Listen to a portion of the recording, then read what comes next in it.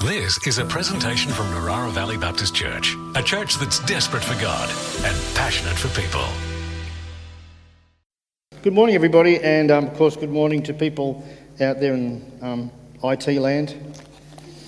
Like people say, it feels a bit like, romper room, Hello, Mark. Hello, Julie. Hello, hello, Jenny. Hello.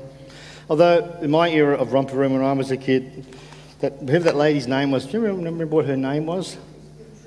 Who was it? Miss somebody? Patricia, was it? Miss Patricia. She never said Neil. I was ripped off. I've spent many years in therapy over this,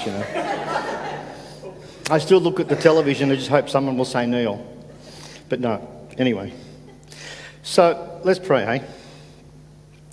Father, be with us this morning as we go through the scriptures, as we think about just the amazing story of how you call Mary and Joseph to follow you, to obey you in a way that is profoundly strange and profoundly challenging. Help us, Lord, to get our heads around what that actually means, what that might mean for us in this modern era. Amen. So 5 sleeps to Christmas, is that correct? But it's actually 9 sleeps until the Obi-Wan Kenobi series starts on Disney Plus. Not that I'm addicted, but I'm counting it down if you're a bit of a Star Wars fan like me. So this morning we're going to look at how the ordinary meets the extraordinary, although you'll notice on my PowerPoint I've swapped that around to the extraordinary meets the ordinary now. I'd like to tell you that's because of some profound moment in my mind. It's actually just because I didn't read Lewis's thing correctly, so I got it backwards. Although it's arguable that the extraordinary does meet the ordinary in this story. But anyway, but the truth is I did get that backwards, I apologise. But look, basically what we're looking at is how an extraordinary God functionally moves towards ordinary people. And the Bible is just full of stories like this.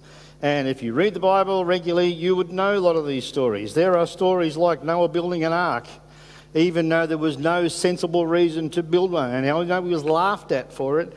Eventually what came out was that he was following God and he was correct in trusting what God had said. There are stories in the Bible about Abraham being asked to move his entire family and herds and go to a land that he'd never been to, live in tents and claim it as the future promised land, the land for his descendants. There are stories about Moses and the Israelites parting the Red Sea, fighting against Pharaoh and trusting God to walk around in the desert for 40 years. To actually be fed by God every day. There are stories of Joshua walking around Jericho blowing trumpets for walls to fall over. There are stories of David fighting Goliath. There are stories of Daniel in a lion's den. The list just goes on and on and on of how God takes what we would consider ordinary people to do extraordinary things. Now you might say, but Neil, they are extraordinary people. No, let me tell you, every one of those ones that I just talked about would not pass an ethics test in this current market to become a senior pastor of this church. I can assure you they are all morally bad, except for Daniel maybe. Daniel's a bit harder to pick, but the others, they've got some stories behind them, let me tell you. If they applied for the role here and our elders look at their application, I'm pretty sure, application, David, out, Abraham, I'm not sure about that guy. Moses, he wasn't a very good orator. In fact, he had to get his brother to talk for him. No, out. However, when we get to the story of Joseph and Mary, which I'm going to argue for a second is probably the most famous of all the stories in the scriptures functionally, what's very fascinating about it is simply this. It's been whitewashed and it's been sort of minimised, it's been sanitised over the years to the point that it looked like it's a cartoon series or a fable or some sort of fairy tale. And yet it is not. It is nothing like that at all. The story is actually the story of Mary and Joseph doing an extraordinary thing in obeying God in a way that is complexly strange and completely irrational and illogical. It is a story that we Christians are asked to believe of a virgin birth. Now, I've got 3 kids, 6 grandkids. I'm sure everybody, we all know how all the plumbing works. It doesn't make sense that somehow or other this lady, Mary, becomes pregnant without the normal way the pregnancy is created. And yet, Christians are asked to believe this. It's a story of supernatural things like angels and dreams and a supernatural conception of a baby. It's the story of trusting God and obeying Him. It's God's MO to move people in extraordinary ways, ordinary people to do extraordinary things. And it's the test and story of obedience. And for Mary, it was about the favour of God and her obedience. And for Joseph, it was about him choosing kindness and grace over his right to punish and to reject and to shame her. Because that's what the society they were living in. Now, just to fill this out for you, in case you didn't know, if you look at the situation that Mary and Joseph were living in Nazareth, it's not pretty at this time frame. Okay? Nazareth was a rural area at the time of Jesus' conception. Mary was most likely dirt poor and working somewhere to earn a living as some type of help. Joseph was a tradie, they say. He was probably working with both stone and wood, but he would have also been quite broke and poor. Why? Because Nazareth was under Roman rule with Tiberius as the Caesar and what they know as the King Herod, who was a patsy of Rome, applying the most oppressive types of control on that society that we in Australia don't really comprehend as I sit here. They were being taxed roughly 60% of whatever they earned or the gross that they produced. So they are living roughly in 40% of whatever they get. They are living in fear and they are living in terror. And they are living with a paranoid and nasty king named Herod. And if you read the rest of the story through Luke, you will see that guy, in my mind, if I was to diagnose him, I would say he's borderline schizophrenic and he's borderline psychopathic. Because what does he do? He kills all the kids to try and make sure that he doesn't lose his right as king. That's not normal. That sort of stuff, right? Tiberius was also jealous. He was also a bit crazy, they say. He was politically poor, and in his reign as a Caesar, the whole Roman Empire went into a very, very, very dark phase of their story. So Jesus is born into this. The society Mary and Joseph lived in was therefore dangerous, oppressive, depressing, and volatile. Now, Nazareth was also a patriarchal society. The Jewish people at this time living under Pharisaical law was patriarchal. So fundamentally, women are seen as a possession, although it's not exactly as a possession as completely owned, but they certainly had very, very little rights. So public shame, isolation, being shamed and shunned were the tools or the weapons that if you broke the rules, that's what was going to happen. So let me tell you, don't get pregnant and not married in that society. It's not safe. Let's get the sanitised version out of the road. What God asked Mary to do was potentially dangerous and scary, and potentially she could have been killed or at the very minimum isolated, shunned and put away. And no one would have blinked. Because that's a society that was happening, and that's the control that the Pharisees had. So you've got the Roman rules, you've got Herod rule, and you've got patriarchal rule, all running at the same time. Isn't that a fun day to live in? Okay, Mary and Joseph. Some people know this, some people don't. Just so that you know, before we look at the Bible, Mary was probably around 17 years of age when she got pregnant. She was not in her 30s. She was not in her late 20s. She was not fully developed in some ways. In our society, we would say 17 is very young to have children. Doesn't mean it's not possible, but it is very young. Joseph was probably around 20. So again, when you look at if you ever look at the old paintings of Mary and Joseph and all that stuff, you see Joseph is usually painted as some old grey-headed fellow with a long grey beard. They reckon theologically that was to try and continue to prove that it was a virgin birth because he was basically too old to, do what he needed to do to get her pregnant. That was kind of what they were trying to say, apparently. But really, he was 20 years old. He looked more like Lewis than he looked like me. That sort of stuff. He was a fairly young guy, okay? And he was broke. Even though he was a tradesman and he was a carpenter and probably a stoneworker as well, he was probably working for very minimum wages, didn't have a lot of money, and certainly didn't have a lot of resources. And whatever he built, whatever he earned, remember, he's getting taxed roughly 60% of it. So again, it's a very, very tricky situation. Mary would have not had any formal education. Joseph would have. He would have had basic education. Now, they were engaged, which in their society is different to ours. Engagement in their society meant they were already, in the law's eyes, married, but they weren't living together, so they weren't functionally living as a couple. And the only reason that was because after they get engaged, and they actually do a whole pile of ceremonies in an engagement sense that we actually do in a marriage sense. You know, when people get married now, they come in, they walk down, and they make a bunch of promises to each other, right? And we call them vows, and that's correct. In their society, the vows were made before the ceremony, so the vows had already been given to each other. The reason they weren't living together and hadn't had the ceremony of marriage is because Joseph then has to go and build something to take her home to. Make sense? That's what they do back then. He had to actually provide for her. So he's got to go build a house and a functional area to take his bride back. And until he does that, they don't live together. And when he finally builds that, then they do the final ceremony, and then he takes her home, and now the marriage has begun. But being engaged in this society means they're in contract with each other, and you can't break that contract easily. That is trouble if you break it. Let's look at the story of Mary. Luke chapter 1, 26 to 38. Now I'm going to read this to you as we go, and I'm going to stop at various points to just build the story for you and to try and just get us our mind around what's actually going on here. So it's up there, right? Okay. In the 6th month of Elizabeth's pregnancy, God sent the angel Gabriel to Nazareth, a town in Galilee, to a virgin pledged to be married to a man named Joseph, a descendant of David.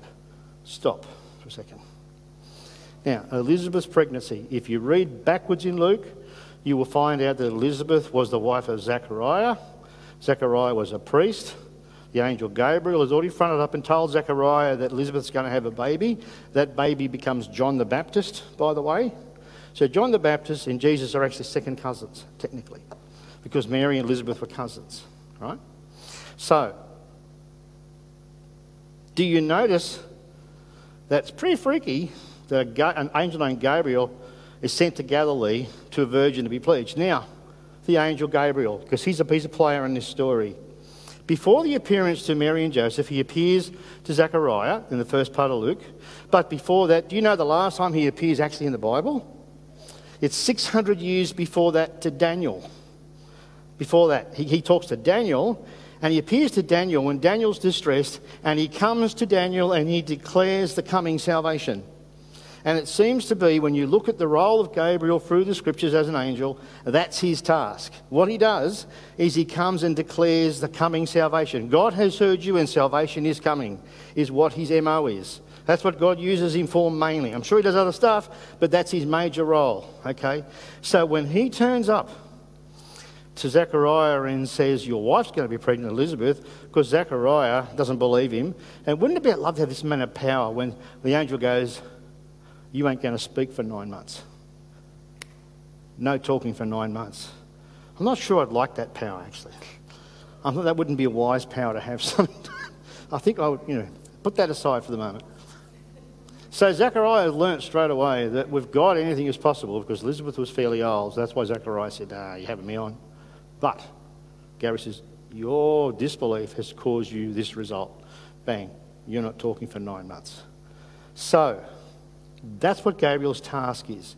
So Gabriel has now been sent to Nazareth, and he's been sent to Galilee, and he's been sent to talk to a lady named Mary, who's a virgin, who is going to be married to Joseph, who is a descendant of David. But that becomes important later in the story. Let's keep going. The virgin's name was Mary. The angel went to her and said, greetings, you who are highly favoured. The Lord is with you. Now just notice the word highly favoured, because that becomes important. Mary was greatly troubled, understandably, at his words and wondered what kind of greeting this might be. But the angel said to her, "Do not be afraid, Mary, you have found favour with God." Stop.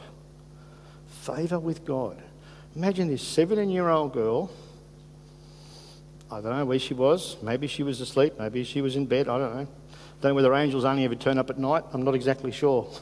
But I think they might turn up any time for all I know. But whenever Gabriel turned up, she sees an angel and he says, "You are favoured with God." So what does it mean to be favoured with God? Well, kind of. With Mary, it means that God has found favour with her, and it doesn't mean that everything's going to become wonderful and rosy. If you find favour with God, that doesn't mean your life is fantastic from that point on.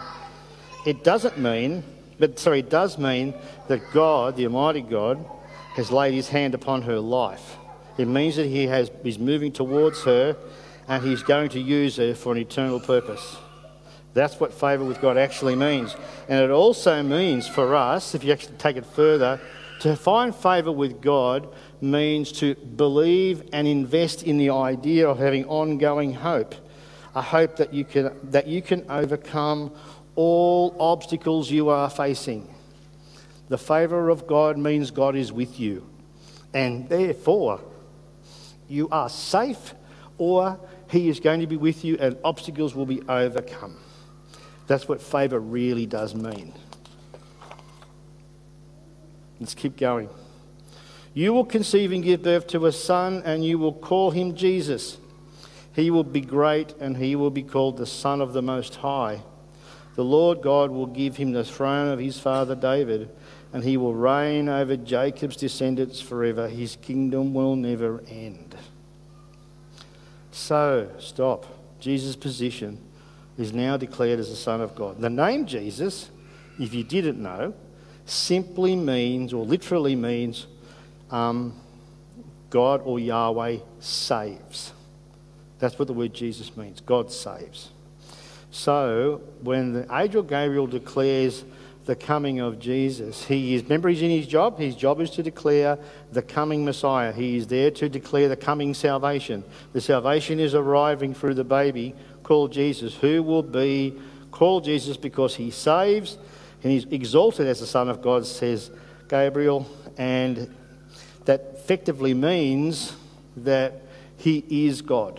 So we get this wrong a bit in our English. To be called the Son of means basically to say equal to. So to be the Son of God means he is equal to God. The Messiah, named Jesus, who the word means God saves, is coming in human form. Get your head around this. We Christians are being asked to believe this. Mary is being told at the moment, 17-year-old, that she's going to get pregnant and she's going to be bearing a child somehow. And this child is going to be called Jesus, and he's going to be a saviour, and he's going to be equal with God. How can this be, says Mary, since I am a virgin? Full stop. Mary knows that nothing's gone on yet with Joseph, so how could she be pregnant? Now, that's a very good question, don't you think? Now, I don't know I know a little bit about this stuff, but it's a pretty good question. How am I going to have a baby if I've not ever slept with a man? Sort of stuff. So, Mary, I think, knows how dangerous this is. Remember I said the culture she's living in?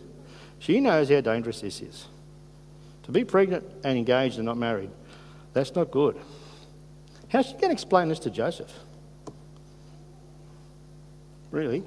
How's she going to tell Joseph, by the way, we're engaged and I'm already pregnant? He knows that they haven't slept together. How's she going to explain that one? This is not heard of before. Remember, Mary knows the trouble she's in, and she probably knows that Joseph isn't going to believe her at this point. Would you? Some lady told you, I'm pregnant, but not because of normal methods, it's because the Spirit of God came upon me and caused me to be pregnant. Would you believe it? I wouldn't. I know I wouldn't. My rational, logical, westernised mind would just go, nah, what's not being said here? Sorry. What else has gone on? The angel answered, "The Holy Spirit will come on you, and the power of the Most High will overshadow you. So the Holy One to be born will be called the Son of God. When Elizabeth, your relative, is going to have a child in her old age as well, and he who is said to be unable to conceive in the 6th month. For no word of God will ever fail," says Gabriel. Now look at Mary's response. Get your head around this. It's dangerous. She doesn't understand. She's 17, an angel standing in front of her. And what is she? Doesn't say, "Go away, you're crazy." She doesn't go, "Come on, throw some water on my face and wake myself up." Doesn't go, "I better go to the local priest and see whether I've got nutty." Nothing like that. What does she do? "I am the Lord's servant." Mary answers, "May your word to me be fulfilled." Then the angel left her. So what do we notice about Mary? Despite the culture she's in, despite the reality of becoming pregnant without normal processes and no way to prove what has happened, despite the fear of Joseph's rejection, the fear of the society's rejection of being shamed and shunned and isolated, despite, Mary accepts what God wants. So she trusts, she obeys, and she has courage. Now, I am challenged. This is not a fairy tale. This is not a fable. This is the statement of someone willing to serve God regardless of cost. I'm challenged. Frankly, I think she's free falling. And frankly, I think she's believing that God will be faithful, and somehow Mary is managing to hold on to the idea of hope. Hope in a God who will be consistent with what he promises. So, let's have a look at this story very quickly from the point of view of Joseph. Okay, let's get the scriptures up for Joseph. So this is in Matthew. And by the way, just in case you're wondering why is one half of the story in Luke and one half in in Matthew. Lots of arguments around that. Matthew was basically written to the Jews to show that Jesus was the Messiah. Luke was written more generally to Gentiles, they say, to people that weren't Jewish, to actually state facts of what had occurred. So there's these arguments, and we can spend hours just doing that kind of stuff, but really that's what it all boils down to. When Matthew wrote the Gospel of Matthew, he wrote it to the Jewish people to actually point them to the fact that Jesus was the Messiah. Because remember, the Jewish people don't believe that at that point. So, let's have a look at Matthew 1, 18 and 25. Joseph's story. This is how the birth of Jesus the Messiah came about. His mother Mary was pleased to be married to Joseph, but before they came together, she was found to be pregnant through the Holy Spirit. And because Joseph, her husband, was faithful to the law, notice that, and did not want to expose her to public disgrace, notice that, he had in mind to divorce her quietly. Stop. So, at this point, Mary's right. Joseph doesn't believe her. He doesn't believe that she got pregnant through the Holy Spirit. If you look at it from Joseph's point of view, Matthew's basically saying at this point Joseph doesn't believe it. And because of the structure of the patriarchal society that they're in, and because he is faithful to the law, he has the power at this point. He can disgrace her publicly and no one would even argue the toss. That's how bad it is for Mary. But Joseph was faithful to the law, as you see, and didn't want to expose her to public disgrace. Now, why is that? He's a nice man. Was he just a nice man? He just was a nice man. He just didn't want to... He's just a nice fellow, really. Is that what it is? Maybe. Don't know. That's what the fairy tale wants us to believe. That he was a nice man. And I'm not saying he wasn't. But I think there is a profound difference between knowing about something and really understanding the intent of something.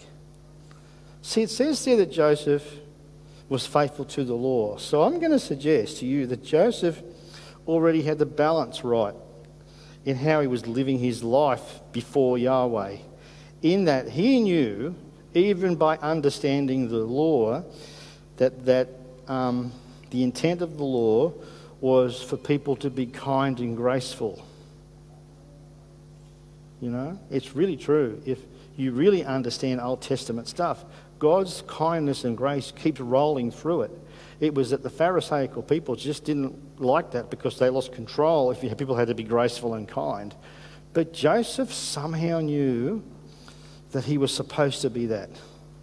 So I think he's got the balance right, because he sits as a follower of God and he knows the basic drivers of the follower of God, or Yahweh, as he would have said, is kindness and grace. So he acts with kindness and grace rather than vengeance and power towards Mary, because he is being obedient to what he knows to be true of the God he follows. That's why he's like that, because God will puts on his heart and puts on all our hearts, I think, how we are supposed to behave towards him and towards each other. So often in my practice, in my therapeutic practice at work, I see people in my office who have just forgotten that, who are just so justified in their behaviours that their anger, their vitriolic rage is just twisting them up.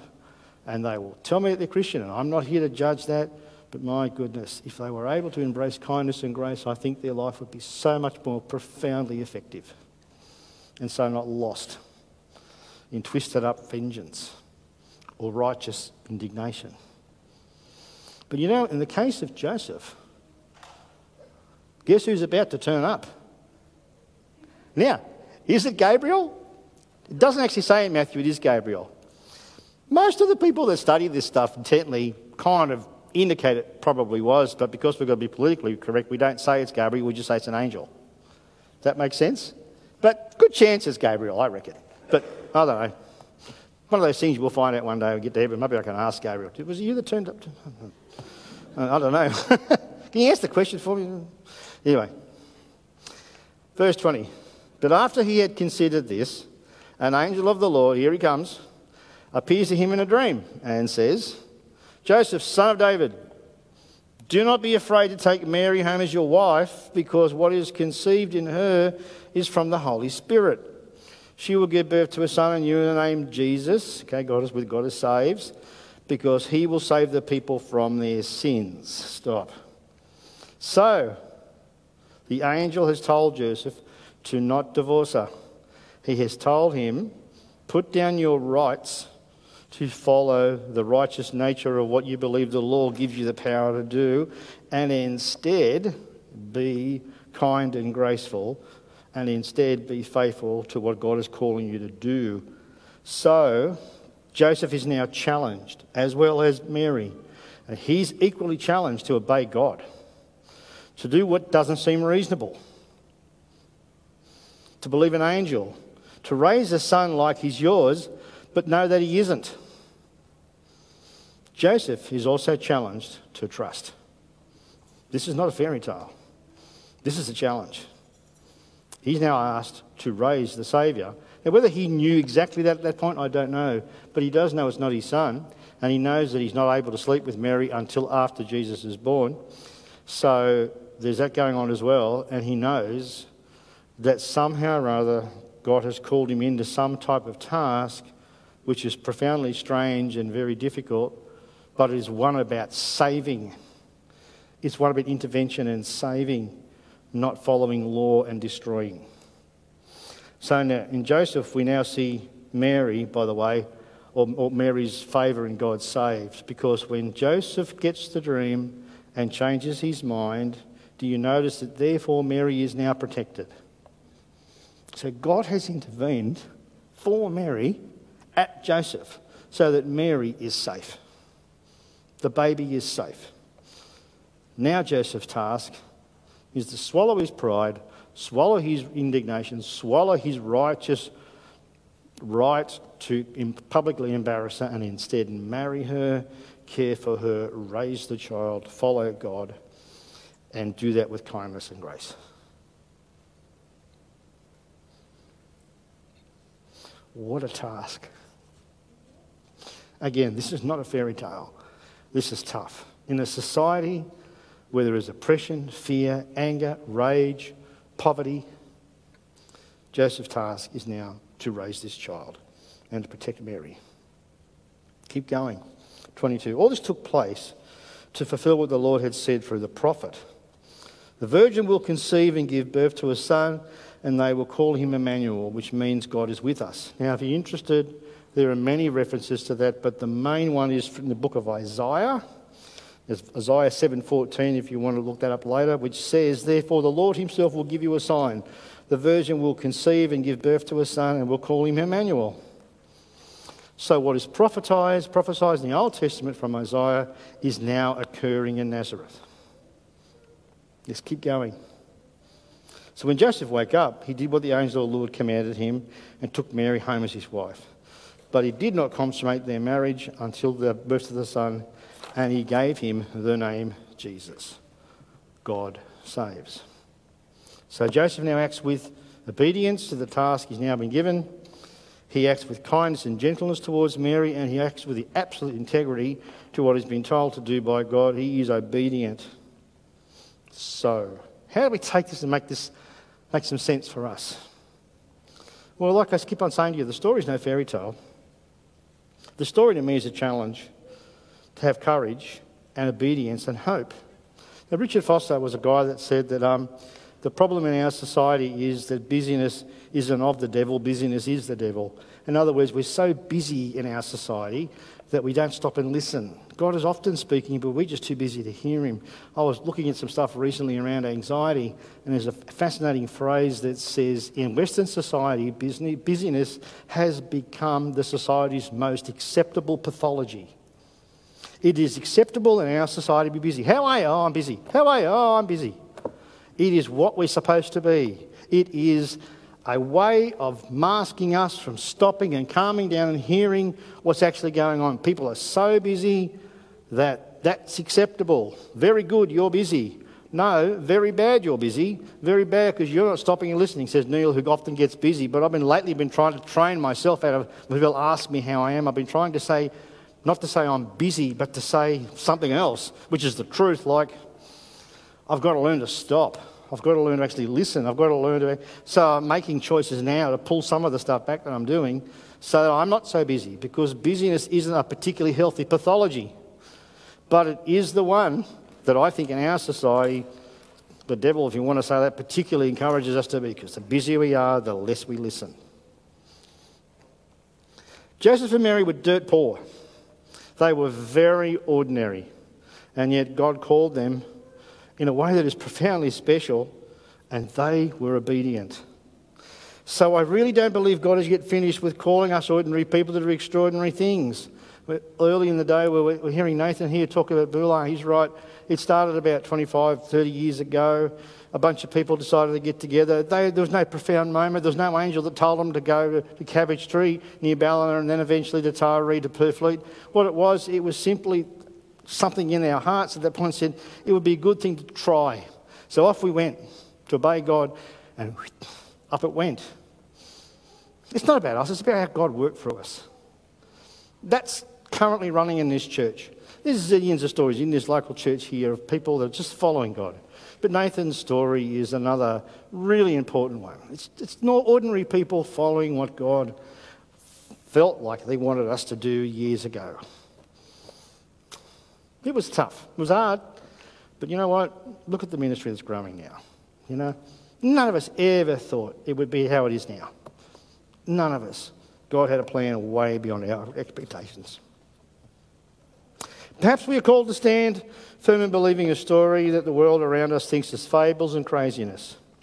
Perhaps we will have to face embarrassment when we actually say we believe in a virgin birth, when we believe in a death and resurrected Jesus. People look at us and think we're nutty. But the reality is, deep inside of us, we know it to be true. And what I tell you what, it actually, in my mind, creates a form of community. If you sit and look around this church, we are very diverse people from diverse backgrounds with diverse backward stories.